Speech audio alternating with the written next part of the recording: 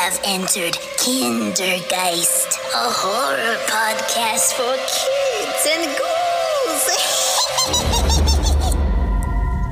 Hey guys, welcome back to the Kindergeist podcast. I'm your host, Sakia, and I'm with my auntie, who is also my co-host, Santhi. And in today's episode, we'll be talking about Twilight. I'm very much obsessed with this movie. I watch it every night. Can you tell me what made you fall in love with Twilight? The whole, how you came to it, how you fell in love? I actually first liked the Vampire Diaries before any vampire show, because that's the only show that I've ever watched that had to deal with vampires. And when Twilight came out, it was more of how I like to feel in a way. I like the scenery. I like how it was located in Forks, Washington. I like how it was gloomy all the time. I like all the drama in it and how everything was placed and all the characters interacted with in the movie. But I feel like it's way better than the Vampire Diaries in my opinion. Yeah, because I remember when this came out, it didn't really strike me as much as my peers did. It was huge, obviously, at the time. I only watched the first one, but since we were going to record this episode, I decided to watch all 5 of them. And obviously it's geared towards teenagers and has a lot of cool coming of age, things they deal with in a very accessible manner to the horror genre. That's not too traumatizing for younger audiences. I was asking before if it was a good gateway horror, and watching all 5, I definitely see how it can be. Yeah, I think it's more, I feel like the last movie, which is Breaking Dawn Part 2, there's more suspense because, I don't know if I should spoil it, but it's been out for a while. Yeah. We can spoil it. Well, there's a fight at the end. You can feel scared in a way. What if your favorite character dies or something? So I can see how it kind of relates to horror in a way. Yeah. Well, I feel like even the whole thing, it's about vampires versus werewolves. But I was surprised by Breaking Dawn Part 1, which is centered around her pregnancy. There was a lot of terrifying body horror stuff in that one. And then you mentioned Part 2, it seemed like the most violent out of all of them, which was really cool because I didn't expect that. So it could open up our younger audiences to vampires, and then maybe they'll want to see more vampires or maybe something a little more. If you're watching this as the first one when it came out as a 13-year-old, and then you're growing up with each movie release, so the themes get a little more mature. Yeah, Twilight has been around for a really long time, like you said. But now that it's on Netflix, a lot of people can access the movies in a way. And I also think that these movies really created a sense of style. The early 2000s, if you've seen Bella's closet or her style and Alice's style, it really impacted a lot of people on how they wanted to dress as well. The way that their style also revolved around the movie really changed a lot of people's perspective in fashion. Yeah, as far as because I remember you were digging through my mom's closet this weekend, and it had Bella's button shirts that are selling for $80 on Poshmark right now. I'm really? Wow. Yeah. I think it's easier to find any hand-me-downs or go thrifting to find any Bella's clothes or Alice's clothes. Yeah. How do you feel about a lot of people at the time were making fun of Edward for shining in the sun, he's sparkly, especially because he says something I'm a monster, Bella, and then he sparkles, and he's this is the fabulous skin of a monster. Yeah. He's literally sparkling like diamonds. I like the diamonds and the glittering when the sun, because it's cool, but I thought it was going to be scarier, you know? Yeah. But speaking of Edward, you have you're obsessed with Robert Pattinson. Yeah. Well, after I've watched Twilight, I was oh my gosh, he's a good actor in general. Robert was in this one interview for the Twilight, and he said that he was going to get fired maybe because he was taking everything too seriously, and he was controlling with the set and how he wanted his character to act. he also mentioned that he didn't really like Twilight. He thought it was like weird and how everything was, which I mean, like, There was some classic cringy moments, especially in New Moon, the second one, where you could tell it was trying to appeal to like young girls. Like when Bella hits her head and she's like, oh, and then he just takes off his shirt all dramatically to show off his abs. We're also talking about Jacob, by the way. He takes off his shirt and like fixes her head and she says sorry about the blood. And then she says, oh, you're kind of beautiful. Yeah. And I'm like, what in the world? I hate when Jacob had his wig on because it didn't really suit him at all. They should have given him layers or... Yeah, exactly. It was like so weird. Also, wait, I'm just going to make this clear for everyone if you guys don't know all the movies and what they're called. So like, so the first movie is Twilight, obviously. And then the second movie is New Moon. And the third movie is Eclipse. And then Breaking Dawn Part 1 is the fourth one. And then Breaking Dawn Part 2 is the last movie in the Twilight saga. So I feel like 5 movies is good enough. But I wish that they made a 6th movie to make it even. Well, maybe they'll make one in the future. Because they did have Stephanie Meyer wrote, is it Midnight Sun? Yeah. That was supposed to be from Edward's perspective of the story. Yeah. That could actually be really interesting. But I know that Robert won't like... Oh, he will. Yeah, that's the thing. It won't be the same actors. Yeah. Which sucks because it's whatever. Like, since we're on the topic of New Moon, I don't know. How did you feel about that storyline? It's focused a lot around Bella being depressed that she had to separate from Edward. I feel like I don't really like Jacob, so I don't really like the New Moon movie because she was like half of the time she was with Jacob. So it was kind of, but I kind of liked the last part. Edward Cullen asked to marry her if they wanted to get married, and then she said no, though. Mm-hmm. And it made it seem like in the next movie, oh, they're not going to get married or they're going to separate and Bella's going to be with Jacob, you know. But in Eclipse, that's not the case, so... Yeah, Eclipse was my favorite one out of all of them. It felt like there was a lot more thrilling aspects and they started introducing more of like the horror. Even though when the vampires are killed, there's not any blood at all, which is understandable because it's not supposed to be too intense for young eyes. But I thought it was starting to, develop itself a little more. Eclipse is not my favorite movie, but it's not that bad. I just feel like, I don't know, I just never really liked it. Since my aunt said that her favorite movie was Eclipse, I feel like personally my favorite movie was Twilight, the first one. There's like a lot of suspense a bit, like, and then I like the prom scene. During prom, I like the song that they had because like that's my favorite song, so yeah. Yeah. What are your expectations of prom? Because I feel like in movies, they always make it look so much cooler and more expensive than actually schools can afford to be. Yeah. But I'm curious, like, how you think, are you looking forward to it? Are you not into it? I never really wanted to go to prom in the first place. I never found it interesting because it's like dancing people, you know? And because I don't really like being in dresses and I don't really like, especially in Disney movies, they make prom feel more extravagant than it really is, even though I never been to prom before, but I'm just like saying. Yeah, at least that's from my experience. It's never that glossy or fun. But then again, like my high school experience was not the best. I have a big question for you, actually. Do you want to go first? Or? Oh, you can go. So are you Team Edward or Team Jacob?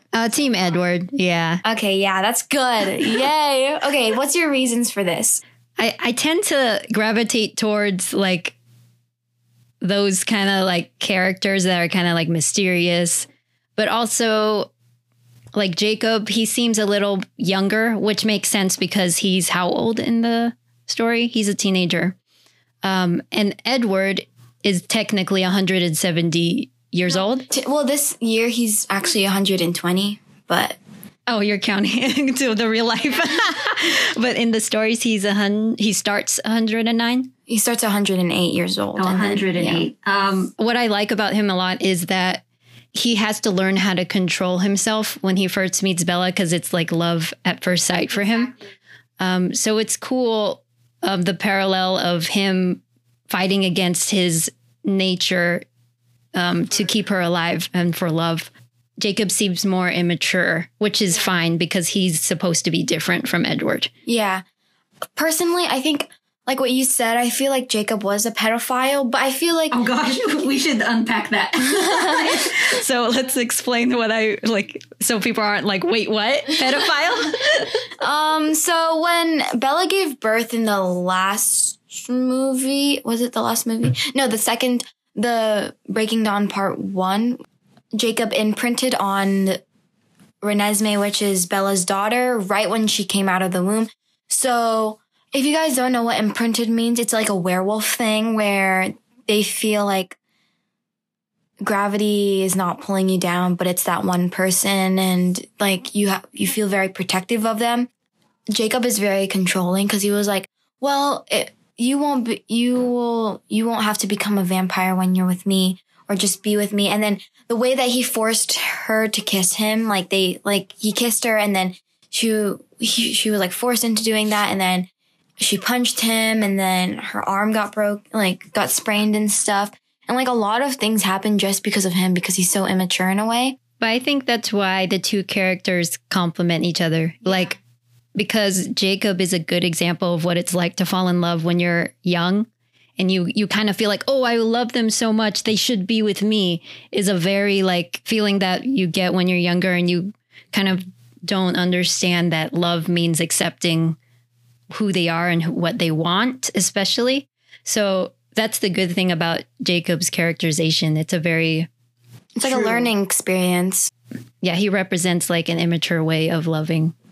I'm very curious if, since Renesmee and Jacob had an imprint on each other, what would their baby come out as? Like vampire / werewolf / human? Yeah. I feel like that would like be really interesting if they made a movie about that, because their life adventure in a way. Yeah, like with going back to Breaking Dawn Part 1, I feel like that's the one where I liked Bella's character. I started to like Bella's character more, because in the previous one she's pretty passive, like for the most part, and I felt like Breaking Dawn, she was kind of like taking more, standing her ground more, especially when she got pregnant and everyone was like making decisions for her, like keep it, don't keep it because it's going to kill you. And she was saying, well, it's my body, like let me decide for myself, you know? So that's something that's really relatable for people in that situation. Because even when, I don't know if I told you this before, but when like I had my like ovary taken out, like there was a couple of people in the family that were like, oh, you should freeze your eggs, or, you know, blah, blah, you should do this. And I'm like, well, I don't want kids, so why would I put myself through all that money and effort? I should decide what I want to decide. And so that part was kind of like relatable for me. Like women's bodies are always wanting to be controlled by other people, and especially in that situation. It has to do with a lot of what's going on now. And I also like Breaking Dawn 1. Every decision she made was good for her benefit and good for everyone else, even though they never really realized that. Yeah. Okay, so what's your least favorite movie in the whole saga? If I had to rank them, Eclipse is my number 1. Breaking Dawn Part 2 is my second. Breaking Dawn 1 is my third. Twilight, and then New Moon. Okay. For me, I feel Twilight, and then Breaking Dawn Part 1, and then New Moon, and then Part 2, and then Eclipse, the last one. Nice. I didn't realize until recently that Stephenie Meyer was Mormon, because I remember when we were watching it and Edward says, oh, I don't want to sleep with you until we're married. And I was thinking that's a very conservative religious kind of ideal. And then I said, oh, it makes sense. I don't think she specifically intended to make a Mormon-friendly movie. But since she is Mormon, it's more of a case probably that that's who she is as a person, and that came out in her writing. Yeah. I think for me personally, I think that I would do what Edward did about the marriage stuff. But I feel like also what I remembered that Edward said that if they got married first, he would turn her personally, like into a vampire. Yeah, into a vampire. And I know that he said that it's hard to control himself. So I feel like maybe that's why they wanted to do it after they got married. Oh, like control, like so he wouldn't hurt her. Yeah, because she would be still human. Oh yeah, she did get bruised. Yeah. When they finally did decide. So yeah. Okay, so personally, what do you think the age group should be for the Twilight Saga? Your age, I feel like the target demographic for Twilight is your age. 11 years old, 12 years old, 13. What do you think? Personally, I think 12. Like it just depends on how mature they are, to be honest. Yeah, because you said that you feel like vampires should be real. No, I think they are. I searched it up. If I was researching about vampires, if they're real, they said it's more common in the Asia area or like where in Asia? Like in Africa. Yeah, I forgot. I think it was Mongolia. Really? Oh, that's so interesting. Yeah, and like the mountains area. I don't know. It's like, because like what you said, I don't know if you said, but you said that since people really want to be vampires, they drink or eat humans. Yeah, so I watched this documentary. I believe it was on Dark Tourist, but it's a documentary series by David Farrier, who's a journalist, and it's a great series. But he does this episode where he travels to this group of people who claim they're vampires, and they just schedule like eating sessions where like someone who is okay with having their blood like sucked out a bit, like a cut on the back, and they suck on it or whatever. Then they just do it like that. Disgusting. It's might be a little bit dangerous, but it's a very interesting episode. Yikes. Ew. Isn't it like metally? Like, yeah, when you've ever had a cut, have you ever tasted it? Yeah, it's like very metallic tasting. Yuck. No thanks. Okay. Maybe if I'm a vampire and I'm thirsty for blood, I would probably do that, but not like when I'm human. Well, I guess who would you recommend this to as far as like people's taste? People who like teen drama. No, well, it's not really dramatic. I mean, drama, but it is dramatic. It's like kind of like some parts are cringy, but that's what like makes it funny, like the whole movie, movies. But I feel like people who like supernatural creatures, who like suspense, but not too much suspense. People who like teenagers and like love in a way, I just totally forgot. Like I was so surprised. I forgot that Michael Sheen was in this. The guy, the lead of the Volturi. Oh. I feel like he's so underrated in this movie. He's really good. He's good. Yeah. He is good. So I really enjoyed like the concept of the Volturi. That would be a cool spin-off series. I like the whole Collins family. That was another cool theme about the show, is like how it's like emphasizes the importance and loyalty to your family. Yeah, even though you guys are not blood. Yeah, and even with the werewolves, they were very serious about being loyal to their community. Exactly. So I think it's pretty cool. All right. Well, I guess we can wrap it up now. Okay, so today's quote of the night is, "When life offers you a dream so far beyond any of your expectations, it's not reasonable to grieve when it comes to an end." And Stephenie Meyer said this from Twilight. I think that once you, for example, if you reach your expectation, like, for example, if you become a director, like I don't know, it's like life. Once you do something fun, you just like, you need to thank yourself and be like, wow, I did that, and not be sad that it's over, but more that you lived through it, What about you? Oh. Do I ask you? Yeah, I'm just going to ask you. No, that's exactly what I thought too when I read it. It's like a lot of us have dreams, but sometimes something comes into your life that you never anticipated, and it's even better than anything you would have imagined. And then it can be taken away just like that.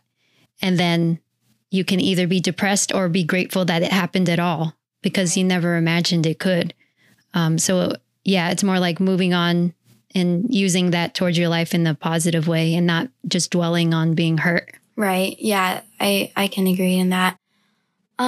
Anyways, so we're going to wrap up today's episode like what she said. So thank you guys so much for listening to today's podcast about Twilight. I hope you enjoy it. Please subscribe to this, our episode thing. And please add us on Instagram, Twitter, and search up Kindergeist Podcast. You'll be able to see it. I believe it'll be the first account to pop up. And remember, you are loved, you are bad, and remember to always live on the bright side.